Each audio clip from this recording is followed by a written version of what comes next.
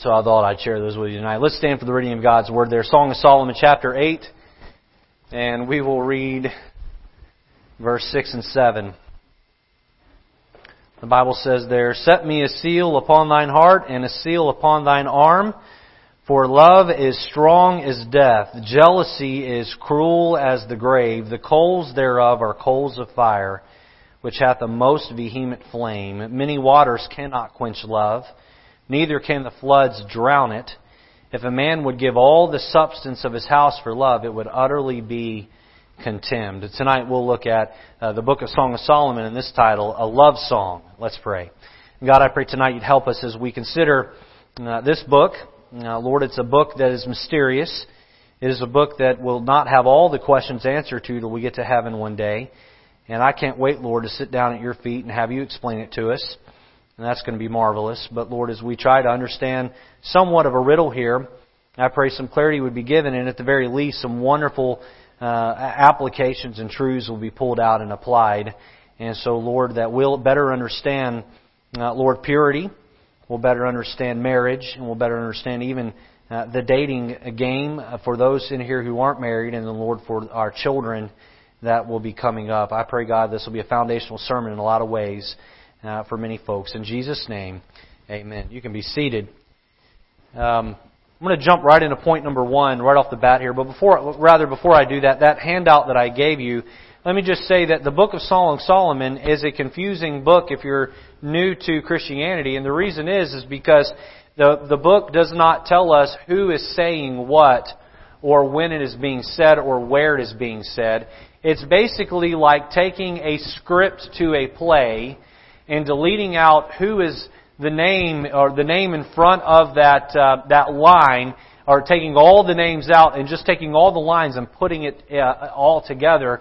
And you got to figure out who is saying what and who they're saying it to and when they're saying it and where they're saying it. And you can imagine doing that. God had a reason for that. Amen? God knows exactly what He's doing. But you can imagine the debate that has raged since the book of Song of Solomon, or the Song of Songs, has been produced. So what I'm going to share with you tonight is what I believe is how the book is broken down. Now, if you're here tonight and you vehemently disagree with the way that I have the book broken down, it's okay. We can still love each other and we can still attend church together. Alright? Again, we're going to get to heaven and God will explain it all to us. Alright? Tonight I'm going to make a case for why I think it's broken down like this, and I would like for you to take it home and read it. Don't read it here. Don't read it here. Some of you are way ahead of me. You're reading on down and you're trying to get it figured out. Now, if you want to use that handout instead of your Bible tonight, as I tell you to turn to this chapter and verse and read it within the context of that, I think that's okay. But that was more meant as a study note for later on. One other thing I've got to make sure I get in here real quick is just this note to parents. I'm going to be saying some things tonight that I would not say in a junior church. I'm not going to say anything racy. I'm not going to say anything out of bounds. But if you have children sitting in the room that are cognitive enough to understand and you have not had that talk with them, you may be answering some questions on the way home. We do have a teen class around the corner, and we do have a kids class upstairs, and you're welcome to avail your kids to those. But you have been warned. Amen? And so I want to make sure we get that out there in the very beginning. Let's jump into point number 1 tonight, and we'll look at several thoughts here about the book of Song of Solomon as we try to understand it. Number 1, notice first the opposing perspectives of the book. The opposing perspectives of the book.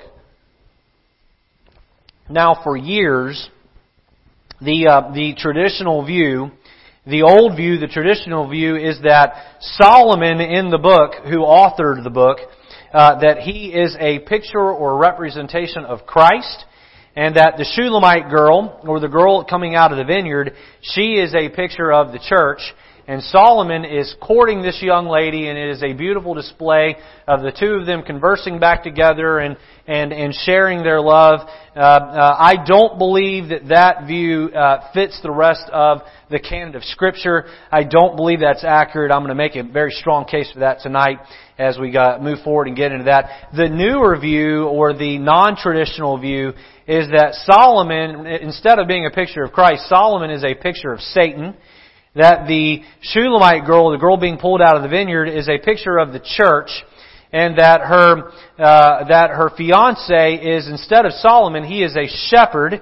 And that shepherd is, of course, a perfect picture of Jesus Christ. And so that adds an additional character into the book.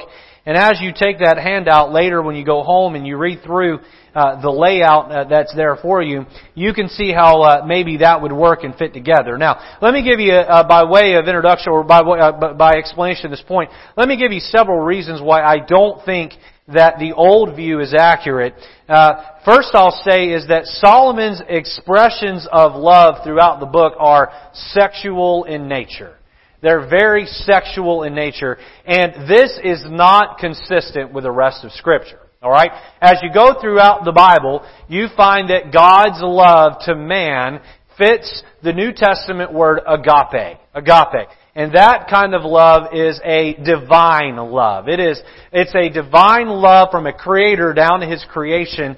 That agape is a New Testament word, but that idea of love fits the Old Testament as well. Anytime God is expressing love to His creation, it is always divine in nature. It is always provisional in nature. It is always parental even in nature. But it is never eros, or it is never sexual in nature. You cannot go anywhere else in the Bible outside of the book of Song of Solomon if you hold to the traditional view and find where God sexually loves His creation. You can't find it. So, if Solomon is a picture of Jesus Christ, or is a picture of the divine, then this would be the only place in Scripture where Christ symbolically is sexually loving His church. And it just does not fit the rest of the Bible. So that would be the first reason I would give you why I don't hold to the old view. The next reason is that Solomon, at this point in the writing of this book, was married to 140 women. Many of these women were pagan. And contrast that with Christ. Christ will be presented, the bride of Christ rather, will be presented as pure and spotless. Pure and spotless. So Solomon went out, he married a bunch of pagan women. Many of them turned his heart from God. Many of his first marriages were grabbing up daughters of kings in order to make alliances from other pagan countries. And so Solomon's marriages, plural, which by the way violates Scripture, even going back into the Pentateuch, that concept of having multiple wives. So that concept of this woman being brought in, the Shulamite girl being brought into his harem, or the group of women who he was married to, the brides of Solomon do not match the bride of Christ. The third reason I would list here is that straight out, Solomon is a terrible representation of Jesus. Terrible representation of Jesus. You look at Solomon, what did he do? He went out and he got wisdom. We talked about that with Proverbs last week. And then, rather a couple of weeks ago, then last week we looked at Ecclesiastes, how he spent the lion's share of his life depending on wisdom, but not depending on godliness. What did he do? He chased after mirth. He chased after maidservants and maidens. He chased after money. He chased after properties. He chased after all the vanity and vexation of life. And it wasn't until he got to the end of his life that he turned around and he looked back and he said, wow, I acted the fool. Now, during the time he was accruing all these things and living vanity and living vexation of spirit, that was when he was accruing these wives. So Solomon, straight out, flat out, while he had some high points of godliness in his life, by and large, he is a terrible representation of Jesus Christ. So, for those reasons and some others that I can't get into all of them because the time won't allow me, I don't hold to the old view. I hold to the newer view that Solomon, rather, in this book, represents Satan. Now, before we move along any further, you would ask, why would Solomon write a book where he makes himself look bad, or he comes across as bad? And I have a theory about that. I think that Solomon looked at this gal that had been captured up out of the field and brought into his palace, and here comes Solomon in a caravan, riding in his nice bed that he was carried around in, and he hops off the bed and he comes running into the Shulamite girl, just assuming she's going to swoon like every other girl did, and she's going to marry him, and she stands up to him because she's engaged to someone else, and she says, "No. No."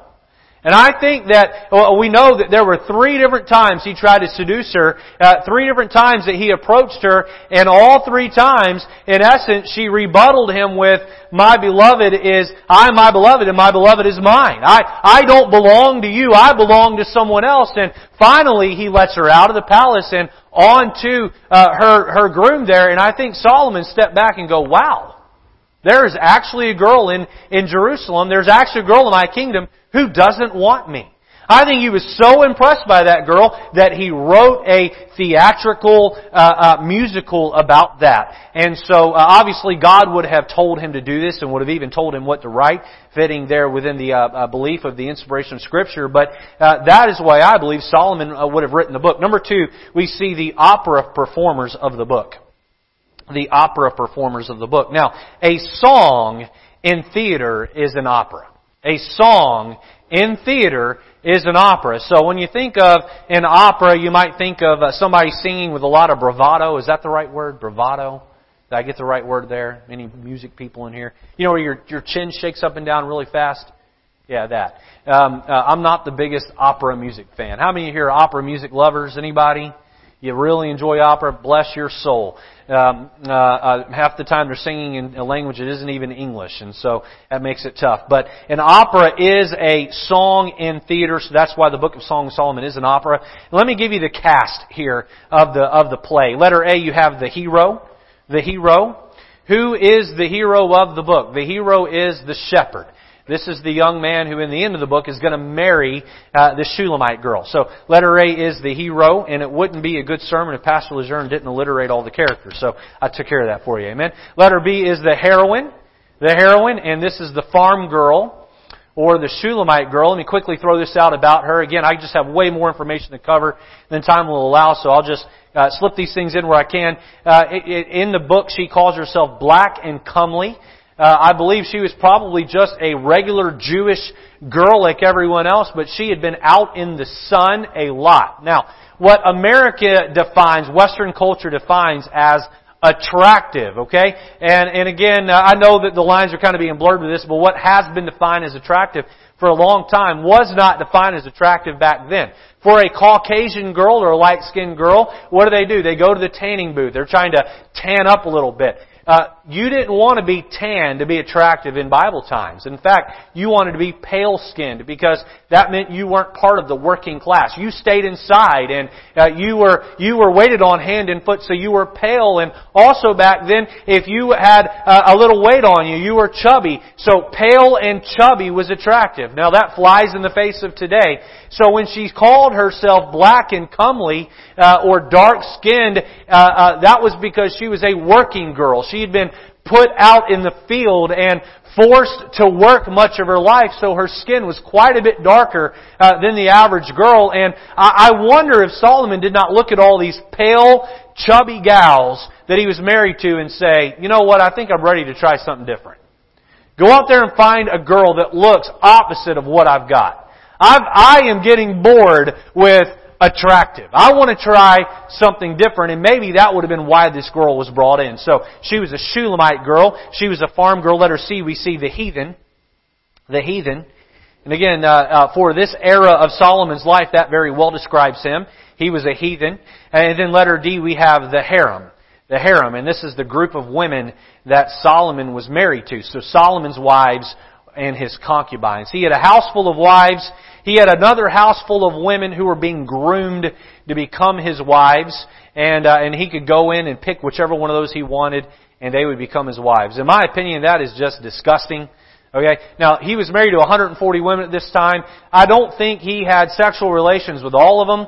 I think that most of this was just a status I think this is more of a number than anything, but we will see as we go throughout tonight, they were clamoring for Solomon's sexual attention. The way they talked about Solomon, clearly they were wanting him and desiring him in that way. So we get the opera performers of the book. Number 3, we see the driving purpose of the book. The driving purpose of the book. So let's jump in here and let's look at some philosophy here of maybe what God is trying to drive home to us through the book. And we'll weave the story in and out a little bit as we talk about these. Back in chapter 8, verses 6 and 7, we find letter 8 is a book about courtship.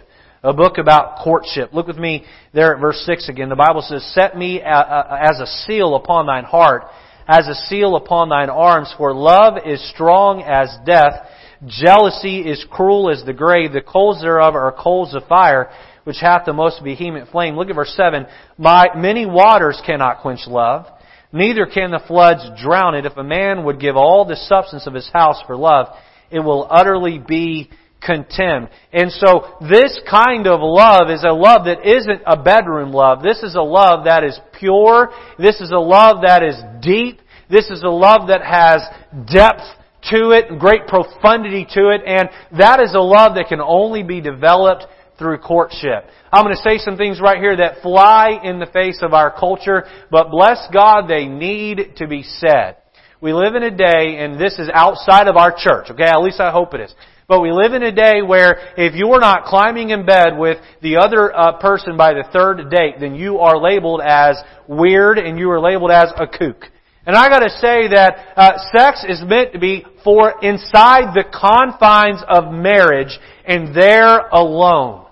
You ought to be pure, young folks, to your wedding day. And you think, well, Pastor, we all know that. I got to say, I've worked in some large ministries, and I even taught school for the first 2 years I was out. And many of those kids had parents that had those kids in church Sunday morning, Sunday night, and Wednesday night. And I know some of those kids well enough to know that many of them were sleeping around before they got married. Some of them even shacked up with each other right out of high school while their parents are sitting on the pew of the church. And I'm left to scratch my head and say, where were the preachers to stand up and tell these kids that is sin? S-I-N, sin. Now, it's not a popular sermon to preach, but it needs to be preached. And parents, you need to repeat that early and often to your children. Sex outside of marriage is sin. And it's not just sin against God. It's not just sin against the other person. It's sin against yourself, the Bible tells us in 1 Corinthians. And so, what is the biblical model? Well, it's courtship. Now, I'm not going to get into the nuances and all the semantics of dating versus courtship. When Angela and I were courting each other before we got married, we called it a dating relationship, okay? And so, it comes down to semantics. You'll hear people say, well, we don't believe in dating. We believe in courtship. And I just say, take the semantics and get rid of them, okay? Listen, let me just put it to you like this. Young man, young lady, you need to make sure that if your parents are saved, they have signed off on you dating the other person. I think that's a good idea. I think if your parents aren't saved, but yet they have their head screwed on straight and they are living a normal life, I think your mom and dad need to be on board with what you're doing. Look, if you want more information on that, I can give that to you out of here, okay? I believe strongly about that. I believe the Bible teaches that you need to honor your parents in that way, and I think that you need to do everything you can to walk up to that wedding day pure, because that's what the Bible teaches, and that is Christian courting or Christian dating. Letter B, we see it as a book about commitment. It is a book about commitment. Look back at chapter 2 with me and verse number 16. Chapter 2 and verse 16, the Bible says there, "My beloved is mine, and I am his. He feedeth among the lilies. My beloved is mine, and I am his." You see a strong commitment there. Look, turn over to chapter 6 and verse 3. Chapter 6 and verse 3. It says, "I am my beloved's, and my beloved is mine. He feedeth among the lilies." Again, a verse about commitment, and this is the Shulamite girl talking about that shepherd. "I am my beloved's, and my beloved is mine." Turn over in this, I love this next verse. It's even more, there's even a little more to it. Chapter 7 and verse number 10. Chapter 7 and verse 10, the Bible says there, let me get on the right page here. It says, "I am my beloved's, and his desire is toward me. His desire is toward me. Now, let me just say that many people have a desire toward the opposite gender while they're dating. They have a desire toward them while they're engaged. But then you get married and you're not careful, your desire drops off. Your desire drops off. Look, when I say desire, what I mean there is that you're looking to do something to show your spouse you love them regularly. Regularly. Now, let me ask you a question. Don't answer out loud. I just want you to think about this. This is to all the married people in the room. When was the last time you did something to show your spouse that you loved them special outside of a birthday, an anniversary, or a holiday? Now think about that. Has it been a month? Has it been 6 months? You say, Pastor, how do you maintain a happy marriage? How do you do that?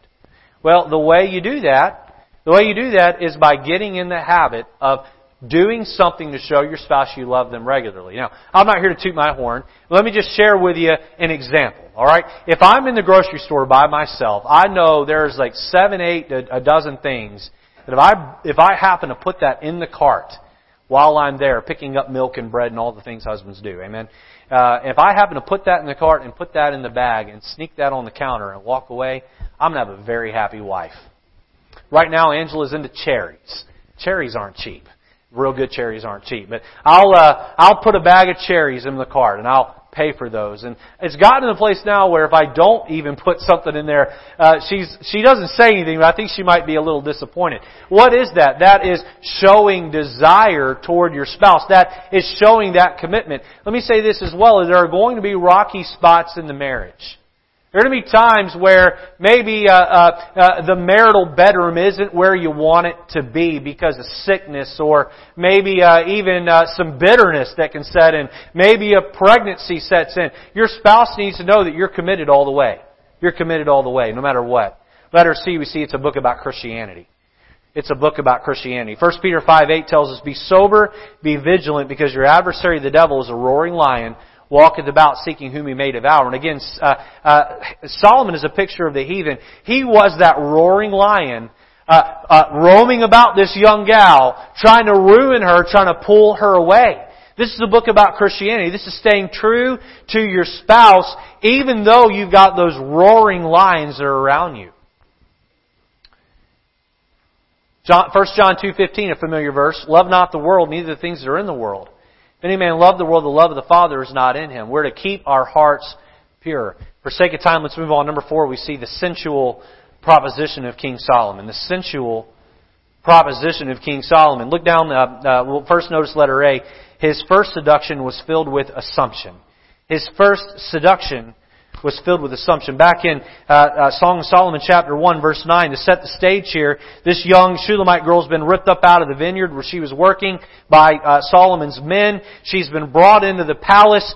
Solomon's not there. She arrives, and right out the bat you have the harem standing there, and they are very jealous toward this young lady, and they're talking down to her as they're talking up Solomon. And when they get through saying what they're going to say, Solomon shows up, he sees the girl, he comes walking in, and he's going to do his very best to make that good first impression and seduce her. And you see how arrogant Solomon is.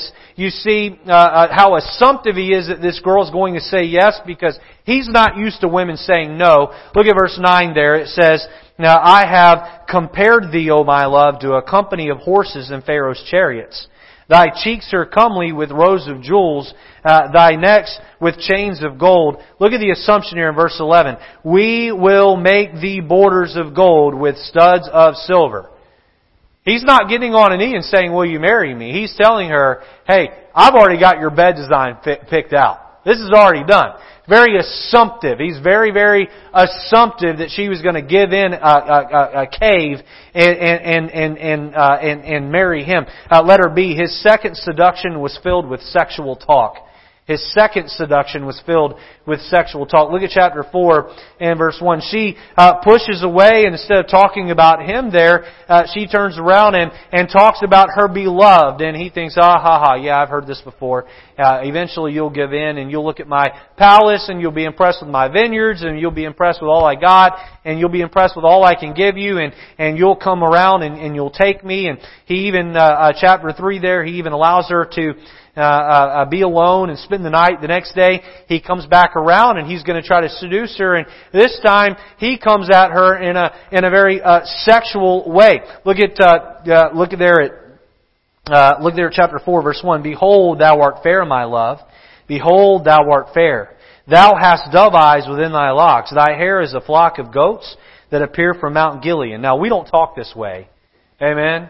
If I ever told my wife that she's got hair like goats, she'd just look at me like I lost my mind. Well, this is how they talked back then, okay? The weirdness continues, but this was their culture. Verse 2. Thy teeth are like a flock of sheep that are even shorn, which come up from the washing, whereof every one bear twins, and none is barren among them. Thy lips are like a thread of scarlet, and thy speech is comely. Thy temples are like a piece of pomegranate within thy locks. So he's starting at the top of her body, and he's going to work his way downward. Verse 4, Thy neck is like the tower of David, builded from an armory wherein there hang 1,000 bucklers, all shields of mighty men. And then he crosses the line. Okay, David, or rather Solomon, you complimented her hair, you complimented her teeth, you complimented her cheeks and her temples, you even complimented her neck. That was where it should have stopped. Verse 5, Thy two breasts, whoa, Solomon, that is not your business. Are like two young roes that are twins which feed among the lilies until the day break and the shadows flee away. I will get me to the mountain of myrrh and to the hill of frankincense. So there he, let's read down a little further. Verse 7, Thou art all fair, my love, there is no spot in thee. So his second seduction, he comes at her with sexual talk. Letter C, his third seduction revealed his carnal lifestyle. Here Solomon's going to reveal just how carnal he is, and maybe the greatest piece of evidence on why this isn't Christ is found right here in chapter 7. Verse number 1, he comes at her a third seduction. And I got to say, this was his last seduction. It was less imposing, more revealing of himself, less pushy on her. And you almost get the idea he's making one last effort here, and then he's going to back away and give up and let her go. Verse 1, How beautiful are thy feet with shoes, O prince's daughter! The joint of thy thighs are like jewels. The work of the hand of cunning workmen, thy navel is like a round goblet which wanteth not liquor. Now I can't see if this is Solomon, and Solomon's a picture of Christ. Solomon is talking about wanting to drink liquor out of her navel. I don't see that being a picture of Christ, wanting to drink liquor out of the navel of the church. So again, this might be the greatest piece of evidence to say, what in the world is that?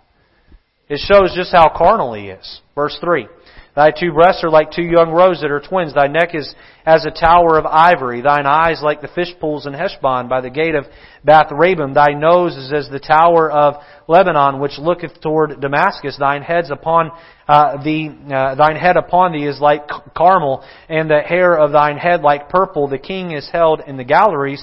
How fair and how pleasant art thou, O love, for delights!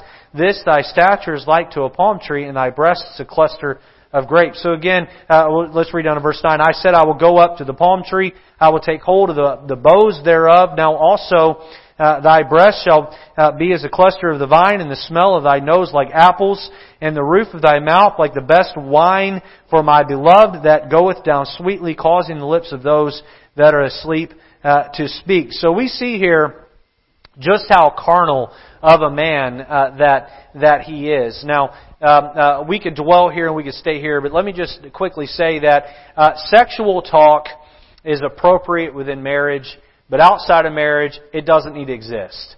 If you're not married, then leave that kind of talk alone.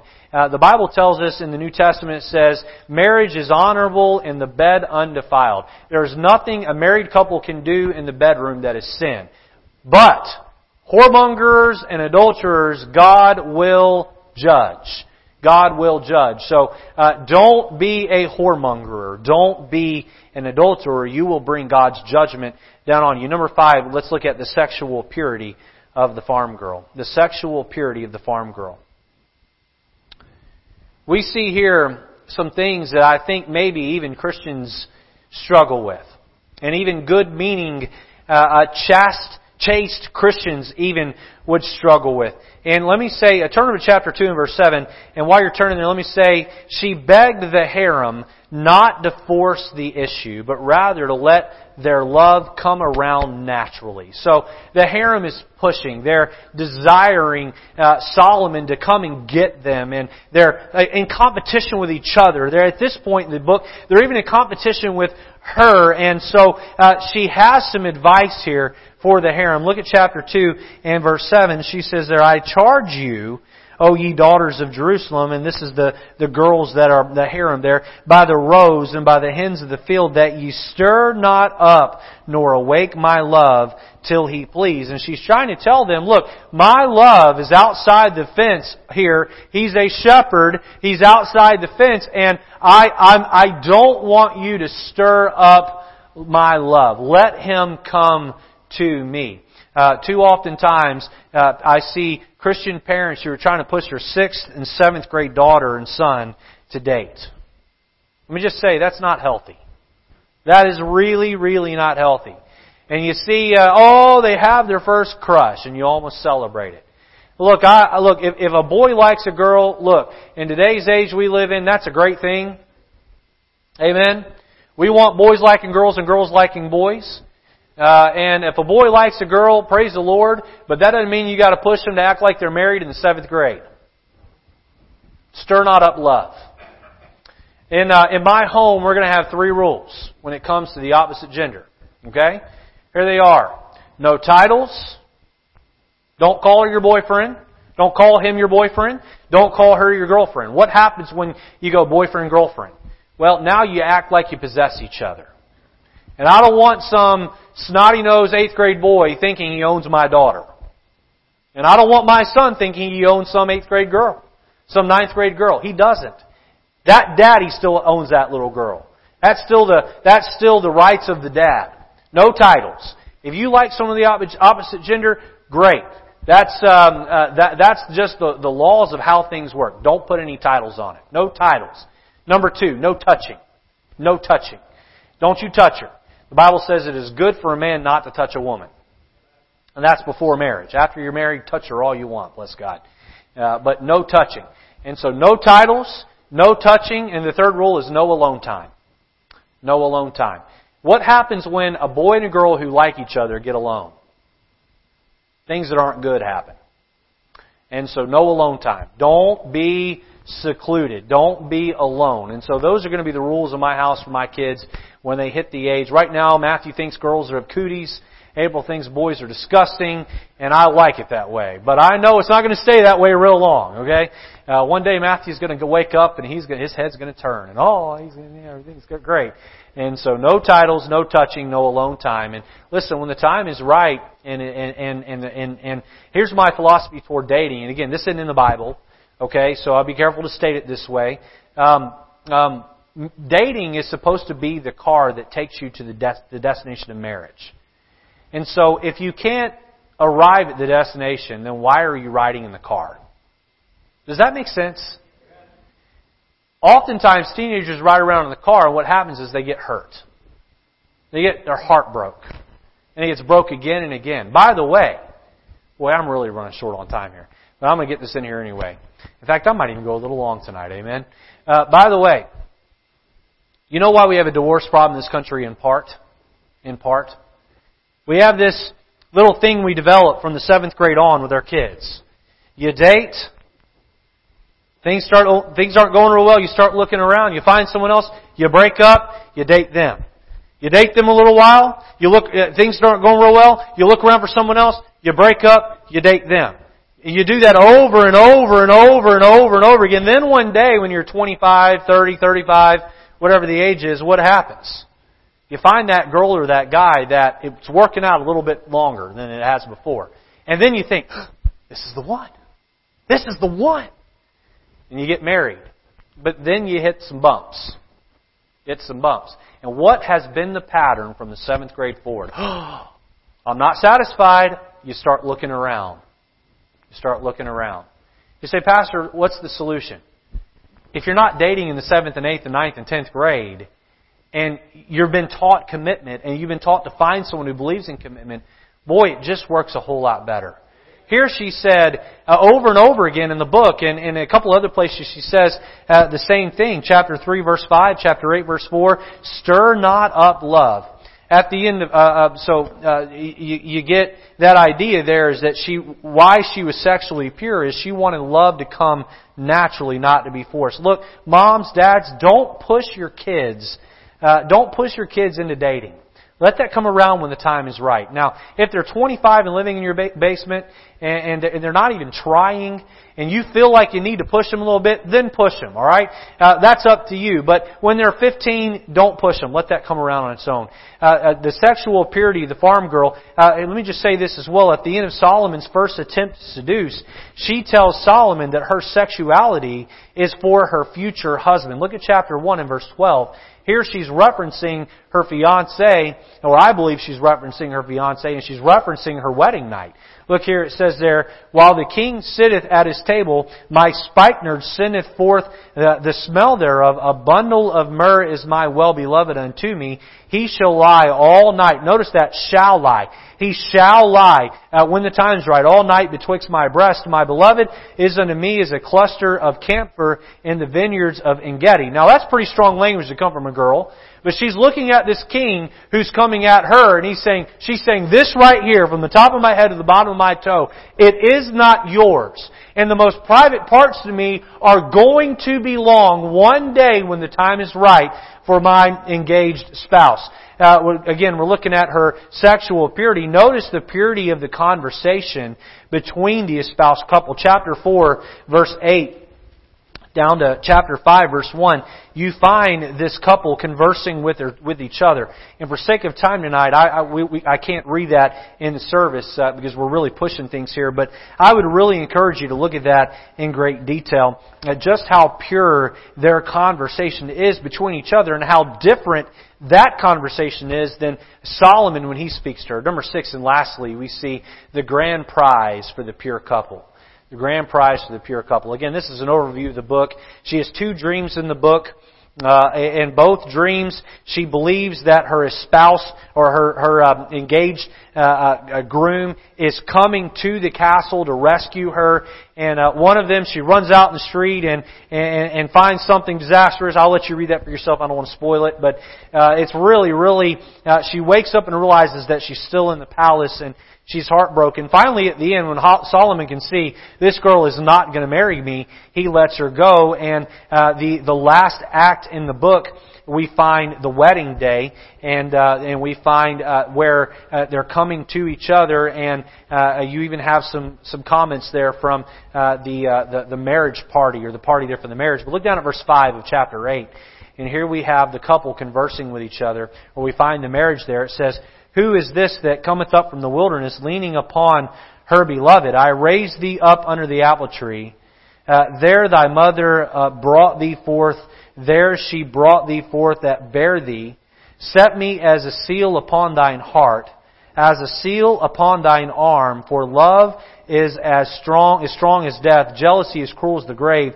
And that jealousy would have been the shepherd boy toward Solomon there. The coals thereof are coals of fire, which hath the most vehement flame. Many waters cannot quench love, neither can the floods drown it. If a man would give all the substance of his house for love, it would utterly be contemned. Or shamed or condemned there. So here you see her coming to him, them rather riding in together, and you have their marriage ceremony, and then the last thing you have, let her be there, would be the honeymoon. The honeymoon. Look down at verse 14. Here he says, make haste, my beloved, and be thou like a roe or to a young hart upon the mountain of spices. And off they ride together, happily married. The chaste couple, the pure couple. She overcame the seduction of Solomon, and she got her shepherd husband, and they married and they rode off in the sunset together. And there you have a beautiful love story of doing it the right way. Listen, I know the sermon I preach tonight isn't a popular sermon with the culture. We're living in a day where right's called wrong and wrong's called right. Evil is called good and good is called evil. Raise your children to be pure. Talk about it often. Talk about it often. My wife was not raised in a Christian home. Her mother's Catholic, and she was sent to a Methodist school. My wife really quit going to church at a young age. But her mother believed in purity to the wedding altar. And she preached that hard. And even in Angela's teenage years where she wasn't acting like a teenage girl we would want to act here, she knew from her mother, listen, you will keep yourself pure to the wedding altar. And Angela's testimony is, I didn't stay pure to the wedding altar because God told me to. I did it because my mom told me to. By the way, Angela's dad left Angela's mom when Angela was 8 years old. You know what Angela's mom did? She said, I'm not worried about men. I'm worried about my children. Worried about my children. When Angela got into her teenage years and she started to enter a little bit of that rebellion, her mother sat her down and looked her straight in the eye and said, I have kept myself pure since your dad left. You will keep yourself pure too. And I can't tell you how many parents run around and act impure and then get surprised when their children do the same. That's no excuse for the kids. But parents, we've got to set the standard. We got to set how we want it to be. And so let's work at that. And even if the sermon flies in the face of the culture, it's still the Bible and it's still truth. And it will bring about maximum joy and happiness in our lives and in the lives of our children. Let's have our heads bowed and eyes closed this evening.